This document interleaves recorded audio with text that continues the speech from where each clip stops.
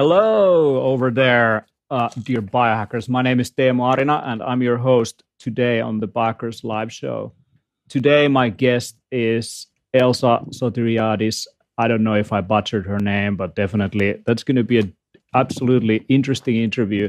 We're going to be diving deeper into the topics that are related to biotech. And basically, when it comes to biohacking, most of the biohacking that we have been covering is kind of softer ways of modifying the human organism through dietary changes or through lifestyle decisions. And the way how we've been looking at DNA is basically epigenetics, so how you can influence your gene expression through your lifestyle choices. But today we're going to be diving deeper into modifying the biological organisms, modifying human organisms, and using biotech for those purposes, and looking at the human body really as a biological computer. So Elsa Sotiriadis is definitely one of the top experts on this field. I'm going to introduce her in a moment, but before I do, I want to remind you that you can follow us live on Facebook and on our YouTube channels for Biohacker Summit. And there's also the show notes page at biohack.to/Elsa. So biohack.to/Elsa, you can also take part in a chat. That's basically the YouTube chat as well. You'll be able to follow the stream live as well as see the links of this week's episode. And you can use the hashtag biohackerslive on Twitter and Instagram for any of the questions that you have as well. But on Facebook, on YouTube, on Twitter, feel free to ask questions, and we'll be happy to answer anything that you have out there. So Elsa is a globetrotting biohacker turned futurist and entrepreneur. She's been a director of a VC firm. She helped build 25 breakthrough startups to advance innovation in medicine, food, energy, and sustainability. That's called Rebel Bio. Super interesting. Check on YouTube. There is a really, really good video of their demo day, basically showcasing all the different startups that were part of that program. Prior to that, she has been a lead analyst and management consultant on emerging technologies and has co-led a futurism-related study. So she's definitely someone to go to when you want to better understand where we are going when it comes to our relationship with the new technologies that are coming out of the biotech space and looking at things like synthetic biology and so on. Actually, she has a PhD in synthetic biology from Imperial College London, has written for publications like the Singularity Hub, and goes under her skin. She became a cyborg live on stage. She has an implant.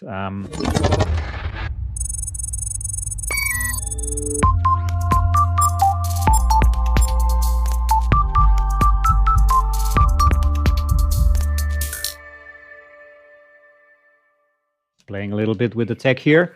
Elsa, how are you doing? I'm great, thank you. I'm so excited to be part of the live show, and happy to be here. Yeah, Elsa is right now behind a kind of a shaky connection, so bear with us in terms of the video quality, but the audio comes through just fine. So what are you up to in Spain? So I'm partially working from here. I'm also I've temporarily adopted a couple of rescue dogs. Let me show if I can just show them to you. Oh, that's cute. And there's a little pool behind me. So I'm also partially on a cycling holiday to do some sports and take 3 weeks abroad and kind of try to merge these different things. Oh, that's beautiful. You have so many professions, from rescuing dogs to cycling and being a biotech futurist. So we're very delighted to have you here. You're going to be next week speaking at the Biohacker Summit, and the topics that you will dive deeper into is digital biology revolution. So why don't you begin by telling us a little bit about your background, what got you interested in synthetic biology and all these different topics that we're going to be discussing today? Yeah, absolutely. I'd be happy to. So my passion is making science fiction real. And science fiction has been the initial spark that actually got me into science in the first place. So it was, I was 15 or 20 years old. I'm not sure I remember exactly, but a science fiction novel really changed my life. It was The Andromeda Strain, written by Michael Crichton, that really showed me the beauty and the power and the potential all packed into this invisible blueprint that is our DNA. In the case of the book, specifically, it was an RNA virus, but it just really unleashed this passion in me to really understand what's going on with this magnificent software, what we can do with it. And then I studied biology and biotech a little bit all around the world, from Hong Kong to Boston to Basel in Switzerland and Zurich and Strasbourg. And I don't know, it all kind of got mangled up along this passion of mine, which is the future of biotech and also traveling. So I'm traveling right now as well. And I think it's a really fascinating area to look at if we are interested to understand where our species on a very deep level will go to in the future. So the answers really come with biology. I see. So when we are looking at the intersection of computers and technology and biology, what I see being thrown around today is basically comparison of computers and software to biological computers and biological software. And we're talking about, I mean, even the words and the language that we use is kind of aligned with that. If you look at the human brain, we talk about storing memories. We are talking about,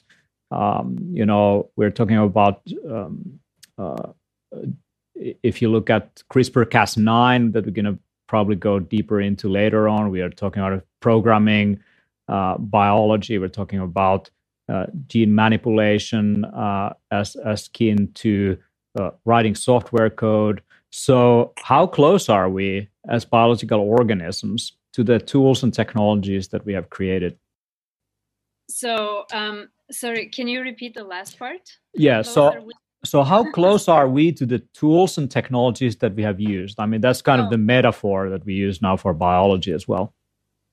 Yeah, definitely. So we are computers, and our brains are computers, and our cells are computers. It's just a matter of how proficient we will become or currently are in actually using these tools and creating code that isn't buggy and shuts the whole system down, but actually enhances computing power, processing power, and all the different functions we can do. So I think we are very clearly moving in a direction where we can use software and transgene organisms and plasmids and all this stuff that biology is made up, and use it as kind of an app store where we can use organisms as a hub to perform all different kinds of functions. And we're getting better taking this decentralized app store that first is a bacteria and then yeast, which resembles the human body a little bit more, to with now CRISPR and Cas9 and a couple of other technologies to actually make humans computers that we can upload and download software into. Right. So looking at the computing paradigm here, is biology really doing arithmetics? Is it calculating things? Is it adding things up? And I mean, you're using kind of that kind of metaphor to describe what's going on cellular level. So are those really computers, and can those be compared to the computers that we have on our desktops or in our pockets? That is a really great question. The most metaphors, of course, if you look at what's actually going on in a cell, it's a huge universe of very complex, interconnected scientific processes. So saying that a cell is a computer is, of course, a gross oversimplification and underestimation of all the things on a molecular level that are going on. However, the concept is pretty much the same. So we can create artificial gene circuits and put those into bacteria to actually use these bacteria as very simple calculators that can take inputs from certain concentrations of reagent molecules around them and produce an output. So we can actually kind of make basic calculations on a chemical level that returns an optical output. We can also, of course, store data now in DNA, which could become the backbone of secure offline long-term data storage in the future. Okay, so hold on. So let's go back a little bit. We're looking at now the human cell as kind of a software that is part of a larger app store that is our bodies. And now we are kind of harnessing the knowledge that enables us to better understand how those cells work. We have interventions that we can use to influence what's going on. We can gather data and we can kind of get closer to understanding of how biology works and how it programs and reprograms and recreates us every day. And so what kind of applications do you see for this? I mean, evolution kind of is doing this computing already. It's kind of letting us adapt to our environments. Now, what is the benefit of humans starting to do that adaptation for itself? I think the key thing starts with disease. So right now, for instance, I think it's DARPA. It's the defense agency in the US. They are experimenting with a brain implant that can control someone's epileptic seizures. And this has been in trial for the first time in humans and seem to show really promising results. So I think the potential is that we could, genetically modify ourselves to cure genetic diseases with like a one-off gene therapy. This has been done, I think, on a trial basis for certain types of blindness.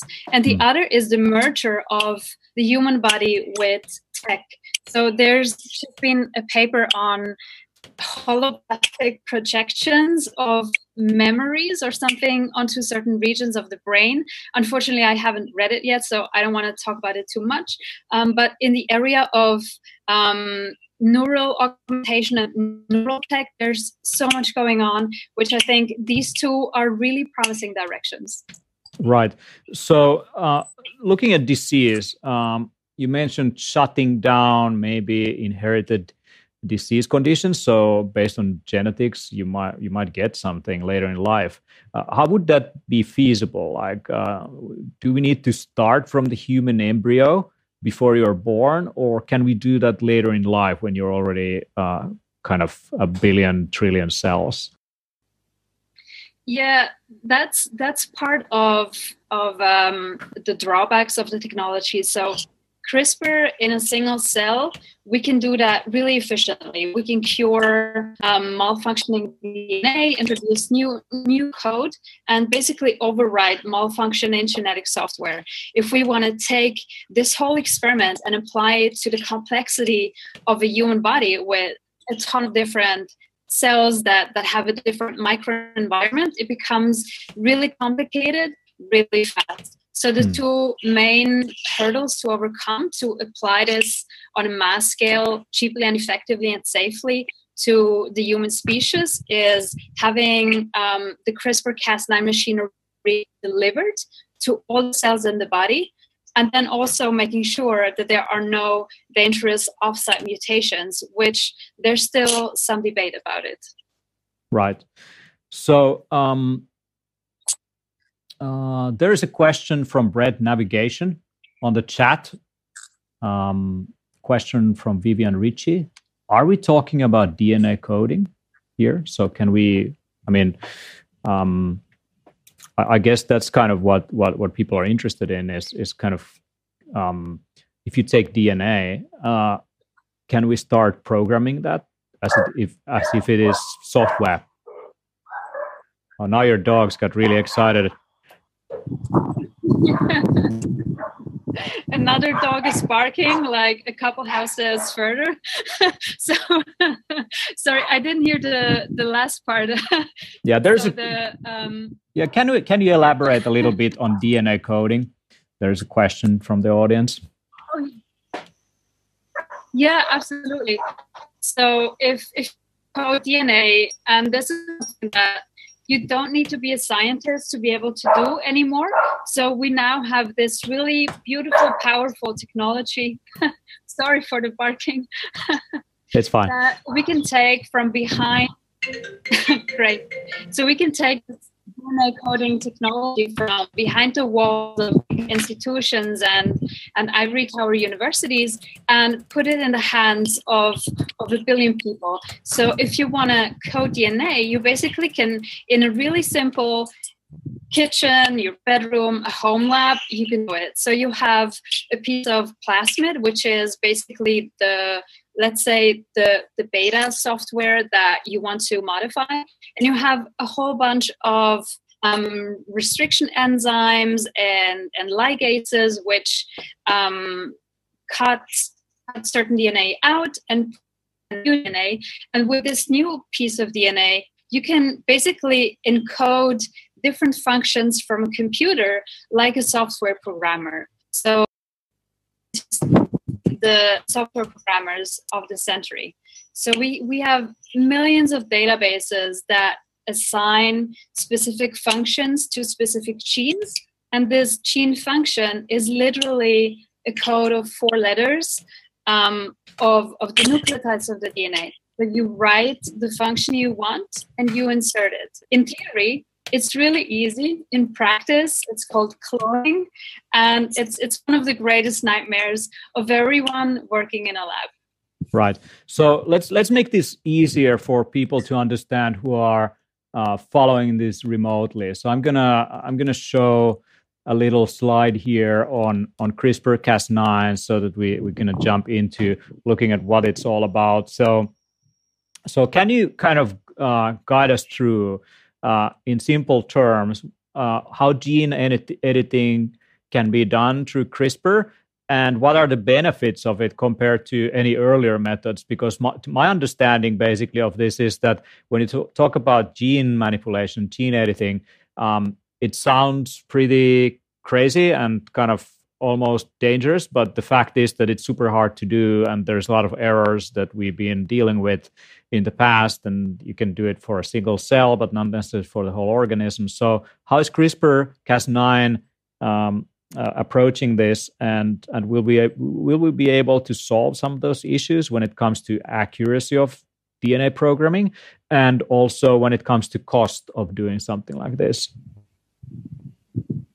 Mm-hmm. So the most interesting thing about CRISPR-Cas9 is that for the first time in human history, these tools have now actually become really cheap and really effective. So genetic engineering, you can imagine it as like a huge time-consuming complex enterprise, whereas now these tools have become really important to unleash the next step of what we can do in the lab.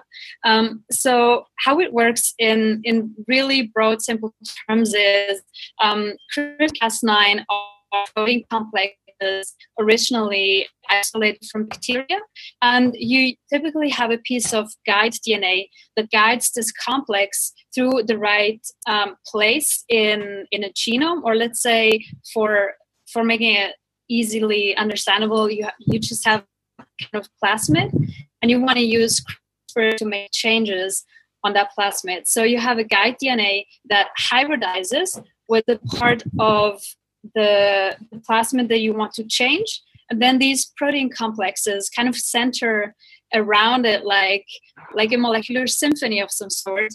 And your guidance, having the right guide RNA, so the gRNA, you can get those to the right places, make the insertions, and basically overwrite the original DNA in the version. Right. Okay. So, and what is the accuracy of doing something like this now?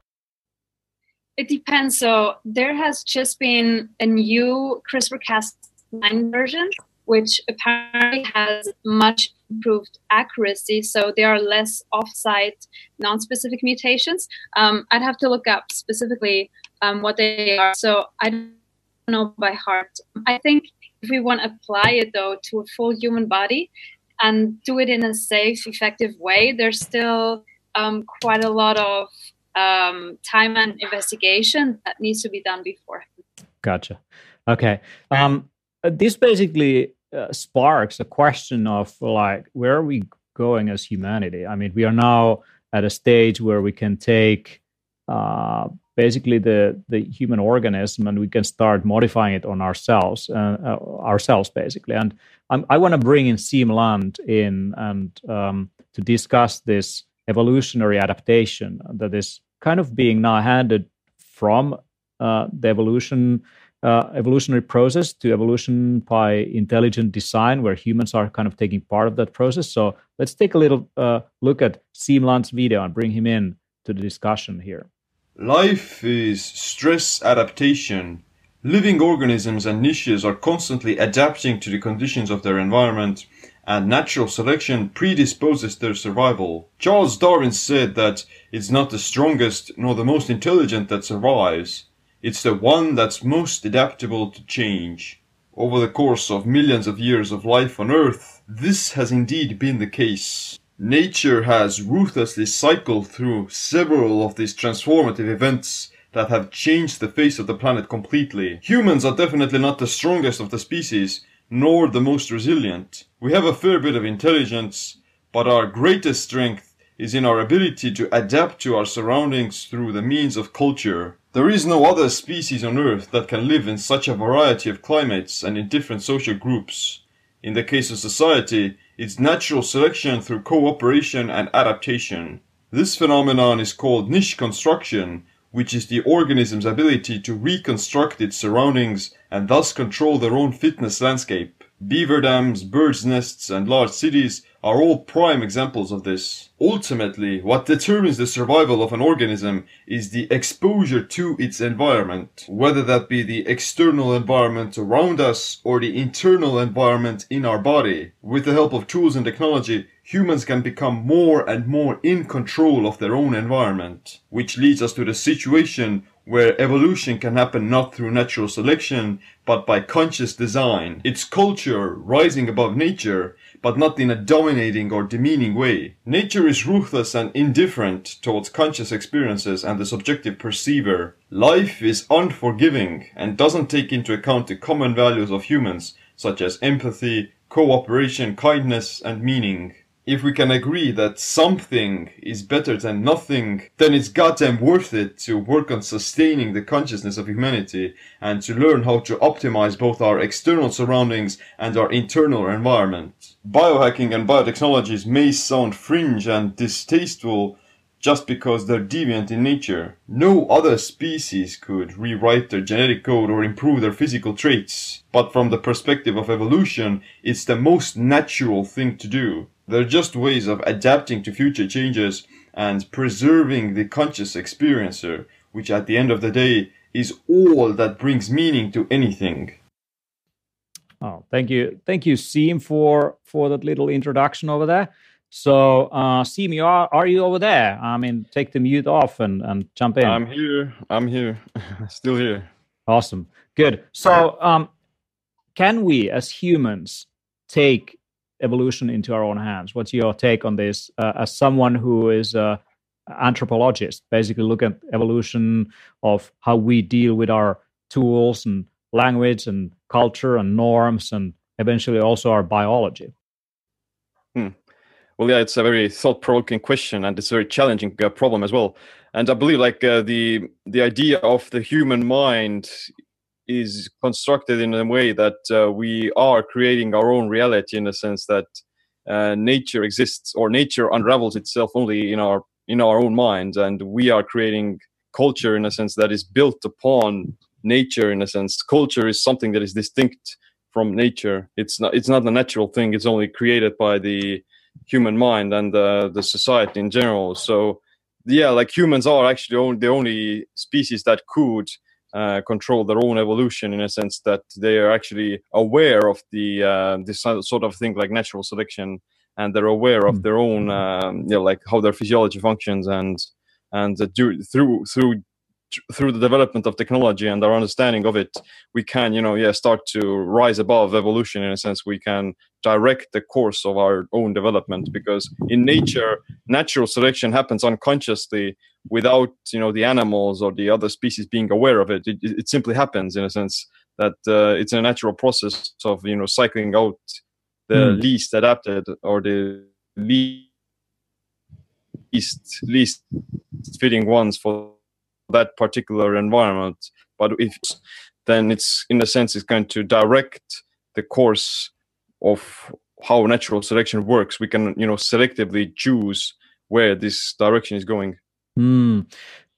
Looking at Darwin's quote on the survival of the fittest, sometimes it's translated as the survival of the strongest, which is a mistranslation of the original meaning, which is more about adaptation to your environment. And you described basically how we first create these things in our imagination. And it seems like then we are manifesting this into our own realities. So we first think about what's possible with technology and tools that we are working with, and then what we do, we basically use our imagination to change our own realities. So, looking at science fiction, for example, it has been kind of a guiding, kind of almost prophetic. Description, a set of descriptions of where the future might be going.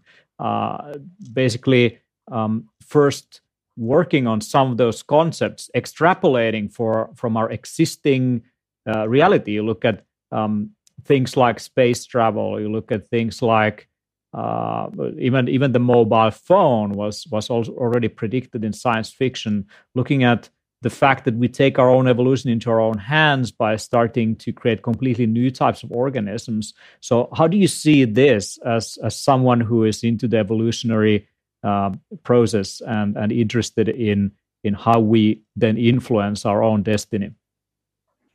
I think you kind of nailed it in there, like that the human mind, or let's say self-consciousness itself, it predisposes you to have imagination. Like, what is consciousness? Is consciousness itself is like being able to see yourself in space and time, and being able to project yourself into the future, and to see yourself in like this linear time. Time is also like only a creation of the human mind. Time itself, objectively, we can say that it doesn't exist, and only the human mind can conceive of it. So that, like the subjective experiencer or the presence of a subjective consciousness, that's going to predispose the ability to project the future, and to in that way kind of like to take control of this evolution in the sense of imagining and being like this conscious and creative designer of what our life or existence is going to look like. Evolution in itself is a construct of the mind. I mean, it's an abstraction of reality. It's our way of describing what's going on, how nature kind of adapts to the changing conditions. And now as humans, we are taking that abstraction, we are taking that idea, and we are basically becoming ourselves the ones who are controlling evolution.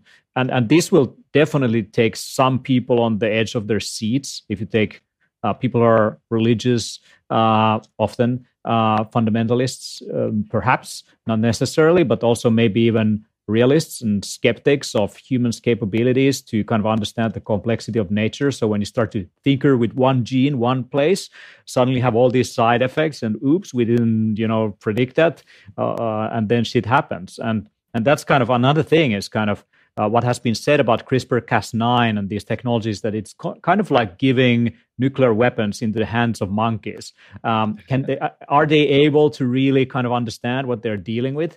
And this is definitely, I want to hear Elsa's take on this. So Elsa, what do you think about what has been discussed so far? I completely agree on on the questions like, are we living in a simulation? Is reality encoded? How is it encoded? Science fiction being a prophetic power, not just in our culture, but also in science, just because it's so visionary and has the power to inspire the next generation of scientists and technologists. In terms of taking evolution into our own hands, with any technology, there's a huge something as powerful as CRISPR. I think it could either, if we go into, sorry about the barking noise. I'm change location later. Okay. So if you, whenever you have a really powerful tool, there's always a huge potential for misuse.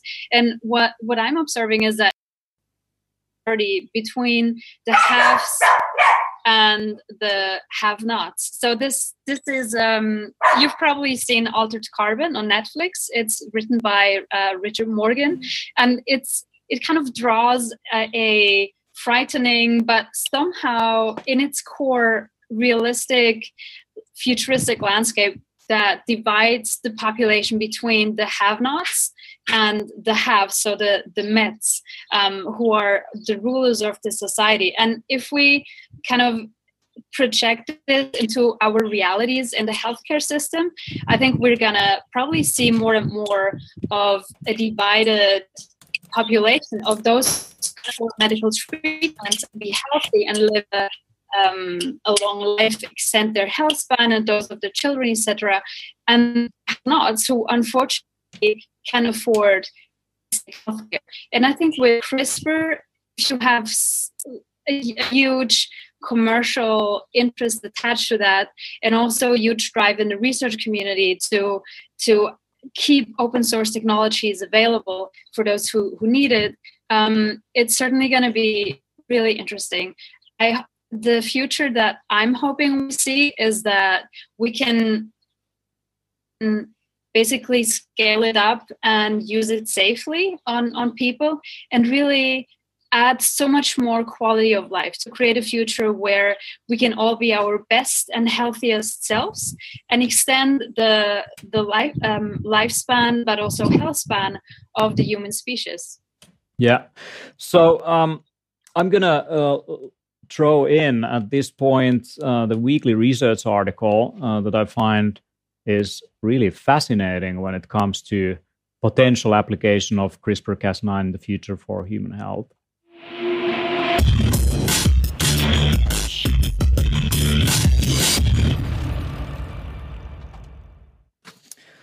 So the weekly research article is about CRISPR-Cas9 and its application on treatment for cancer, basically preventing cancer that is caused by viruses like the human papillomavirus, HPV. HPV is basically abundant. Almost everyone gets it one way or another. If that will manifest as cancer later in life, it all depends on a wide variety of different factors. And just as a reminder, what CRISPR-Cas9 is. So CRISPR-Cas9 is a system. It's a part of the immune system bacteria that protects the genome of bacteria. Gene editing methods in which they are causing mutations to the DNA of target cell is involved. With this technique, the target cells can be reached more accurately, faster, less expensive than other gene editing methods. And several studies have shown that these mechanisms can also significantly enhance the sensitivity of cancer cells. Transplanting this mechanism into human tumor cells is under massive research in order to reveal new treatments for cancer. So what they effectively do in the weekly research article, they are looking at as a review on the potential of the use of this in cancer treatment. And basically looking at the potential of combining CRISPR-Cas9 with other treatment options, such as therapies for oncogenic human papillomavirus associated carcinogenesis. So about HPV, the high-risk human papillomaviruses are associated with more than 90% of cervical cancers and also other cancers in mucous membranes and so on. Screening has reduced both the number of deaths from cervical cancer in the developed world for decades and inoculations has started in order to prevent HPV infections, but new therapeutic approaches are urgently needed. The mechanism by which HPV virus causes cancer is that they produce proteins that shut down genes in human genome that provide cells basically prevent cells from getting cancer. So when you have HPV, what is happening is that it's basically blocking some of those processes in the cell that then eventually increase the likelihood of that cell getting cancer. So when you transport CRISPR-Cas9 gene editing technique in, you can basically modify the virus DNA, for example, so to effectively render that unable to express that result in the human organism. Now, this is still quite far from actually getting an injection into your body that modifies every HPV virus in your body and renders the risk for cancer out of question. But this is just an example of what could be possible with this kind of technology where we have high accuracy. What makes me wonder, though, is that why do we take such a difficult approach? Why don't we just get in and destroy that motherfucker for good? Well, it's a good question if HPV virus plays a role in the human organism. I mean, it's so abundant. If there's some benefits to it and its presence, there is definitely many bacteria, parasites, and viruses that play a role in actually human health for the positive. And often the issue comes from once your immune system weakens and some of these guys get out of whack, get basically out of hand and cause a lot of issues. If you look at HIV, for example, if that progresses too far, the reason why you die is all these other kind of complications that you get into once it destroys part of your immune system function. So I found this review interesting. What's your take, Elsa, on this? And have you seen some interesting treatments that are being developed or underway for really helping us to get rid of some of the serious problems that are lurking in our environment and in our environmental adaptation that might have great benefits when we're applying gene editing to, for example, the presence of bacteria or viruses in our body? Yeah, it sounds like really fascinating and inspiring research. Technically, the graphics is really blurry, so I couldn't really see what they did exactly. But it sounds like a good plan. Hopefully we can do it for lots of people. I think cancer immunotherapy is a field where people have put in a lot of effort and potential into for 20 years with, shall we say, limited breakthroughs coming out of it. However, now, if we have tools like CRISPR that can blend in with this, it becomes really promising really fast. And one key thing to really internalize, though, is that cancer is, of course, not just the one disease, but it's thousands of different diseases, many of which sometimes don't really know the underlying, let's say, error in the code because they may be several things coming together. It's all part of the complexity of the human body. I read one example where a blind person has been cured of this, and somehow this was a genetic disease that has been actually, I'm just trying to look it up because I don't want to say something wrong. It now doesn't sound very plausible. But cancer immunotherapy definitely is a really exciting field to apply it. I saw a while ago one report of the first human test in the US that involves the CRISPR tool. This has been a study or a trial at the University of Pennsylvania where I think it consisted of 18 different patients battling 3 different types of cancer. So And oh yeah, so this is now in preparation. So we're going to see the results. So I think it's a historic time where CRISPR is being applied in the US for the very first time in a patient group suffering from 3 separate different types of cancers. I'm going to actually see if there's an update on this and then maybe say something about it on my talk. But I think it's, we should stay tuned on that one. Yes, absolutely. So I noticed that there was also news of the modification of human embryos in China for shutting down some of those genes that might be related to getting an inherited disease. And it kind of worked, but it actually introduced another bug that they were not aware of. So it seems that many of these defects or bugs in the code that we have in our bodies that seems like a bug has effects somewhere else. A pretty good example is ApoE4.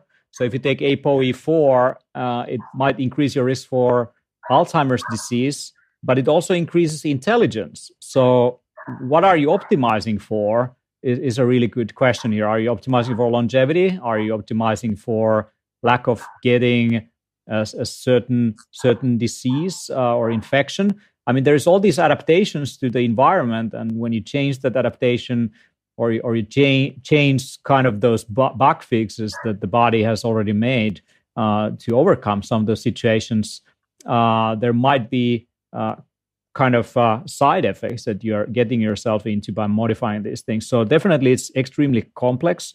And we don't fully yet understand the ramifications of doing one edit here and one edit there, and what might come out of it. It's still quite experimental to my understanding. We can probably, modify bacteria or simple organisms and make them do something that we need. For example, make them clean the soil or be able to produce certain medications or nutrients for our use. And that's, I guess, is closer to reality, that where we are right now is instead of just modifying the human directly or human embryos, we kind of start to look at simple bacteria and using CRISPR-Cas9 to make them do what we want. And as a result, we can then benefit the human organism. Is that right? I mean, I look at some of the startups in the Rebel Bio program, and seems like most of them are working on projects that are involving modification of plants or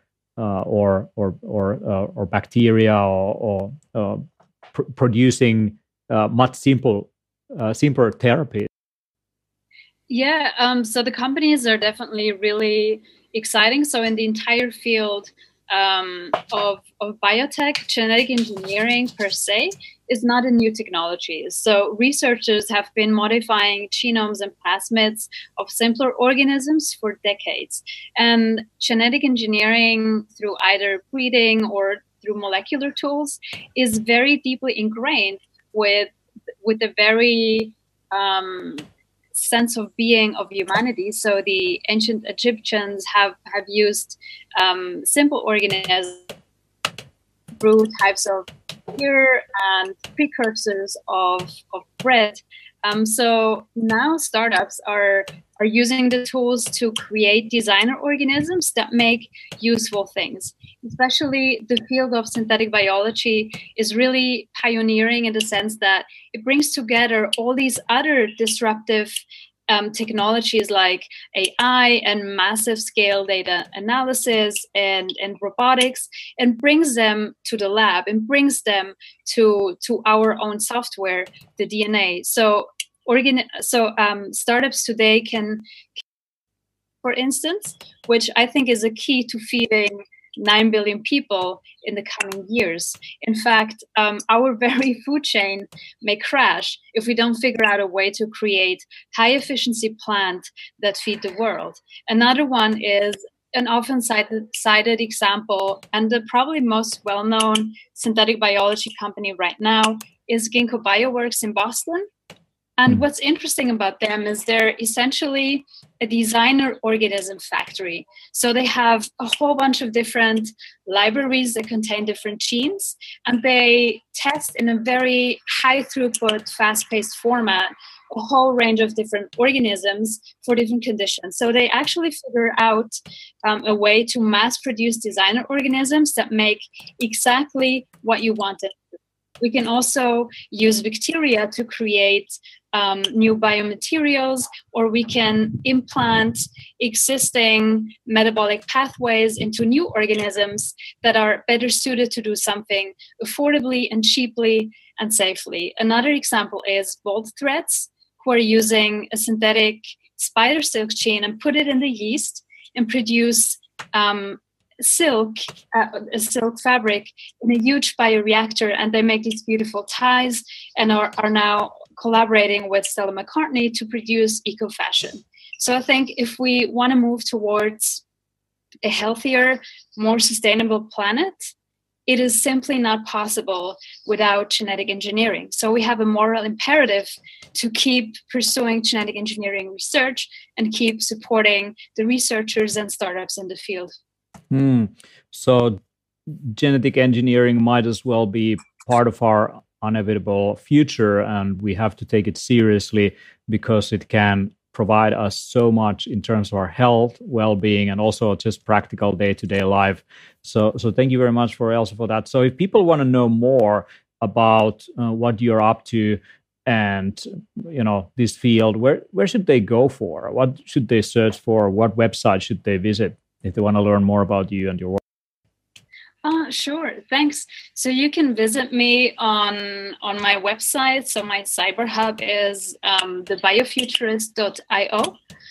So currently, I'm a digital nomad working remotely. Mostly, though, I'm based in London. So if you're in London to say hi and catch up on things, I also started my own business, which is I'm still a little bit low-key, so I'm just seeing how it goes. I'm in touch with some clients, so it's a consultancy revolving around disruptive innovation and the potential of digital biology to transform the world. Also, if you're interested in science fiction, definitely. So I love cyberpunk and everything that's near future, speculative to how the world will work in the future, where humanity is going. You're more than welcome to read my book called Replicon. It's a science fiction novelette about a chaos researcher thrust into a futuristic city where basically sentient, non-human intelligences run wild, and he discovers dark. So that was Replicon, and it's a book by under your name. Replicon Survival is a Bug. Yeah. Okay. Yeah. So my author name is E.A. Solaris. Because Sotiriadis, as you saw, is a bit hard to pronounce. Gotcha. Exactly. Survival is a bug. Well, yeah. I found it on Amazon. I'm gonna make a link to that. Looks fascinating, looks interesting. Oh, thank you. Thank you so much, Elsa. And I'm looking forward to your talk in Stockholm for the Biohackers Summit. Definitely for anyone following, if you find fascinating what has been discussed, you probably also noticed that the connection was not the best that could be there. You can have the best possible connection, and also we have the best possible live stream. So if you can't come in person, you can also just jump in to the Biohackers Summit website and sign up for a live stream that's going to be streaming next week, Friday, 18th of May. And you can also join us in person. And if you can make it for the live stream, you can still get the live recording afterwards if you sign up for the live stream. So check it out. With Elsa's work, check out biofuturist.io. I'm going to link on the show notes all the important links and other discussion points that we had. So if you had some challenges of kind of getting some of those things, we have the links over there. So with that, Elsa, thank you so much for coming to the show. I'm looking forward to your talk next week. Thank you so much for having me. I really appreciated the chance to talk to you. And yeah, join us all if you're listening. Join us all on the live stream or come to the Biohacking Summit. Yeah, awesome. Thank you, Elsa, for that. So I'm going to close, tell a few things to our audience. So thank you very much for coming over for this specific discussion today. So Elsa's talk is going to be at the Biohackers Summit. And there's a bunch of other things. We just published the full program. It's jam-packed with a lot of things. We dive deep into ketogenic diet. Siim Land is going to be there. If you kind of got familiar with this guy in our last few episodes, he's going to be over at Biohackers Summit, sharing his knowledge on how you can kind of becoming anti-fragile. That's the next thing after bulletproof, by the way. You become anti-fragile with all these biohacking things that you're getting yourself into. We're going to dive deep into the health effects of light and photobiomodulation and low-level laser therapies and all that. Light is such an important part of what it means to be human. And for that reason, we also look at circadian rhythms. We look at chronobiology and chronotypes. Next Friday, I'm going to be interviewing Hannu Kinnunen from Finland, who is one of the basically masterminds behind Oura, the smart ring. And Oura Ring is definitely one of the go-to devices on the market for all the biohackers out there. And he's going to be sharing how you can find your optimal bedtime. We're going to have a chat on that on Friday. And I'm super excited about next week. And, join us if you can. If you can't, follow us on Biohackers Summit on our Facebook page or on our YouTube channel.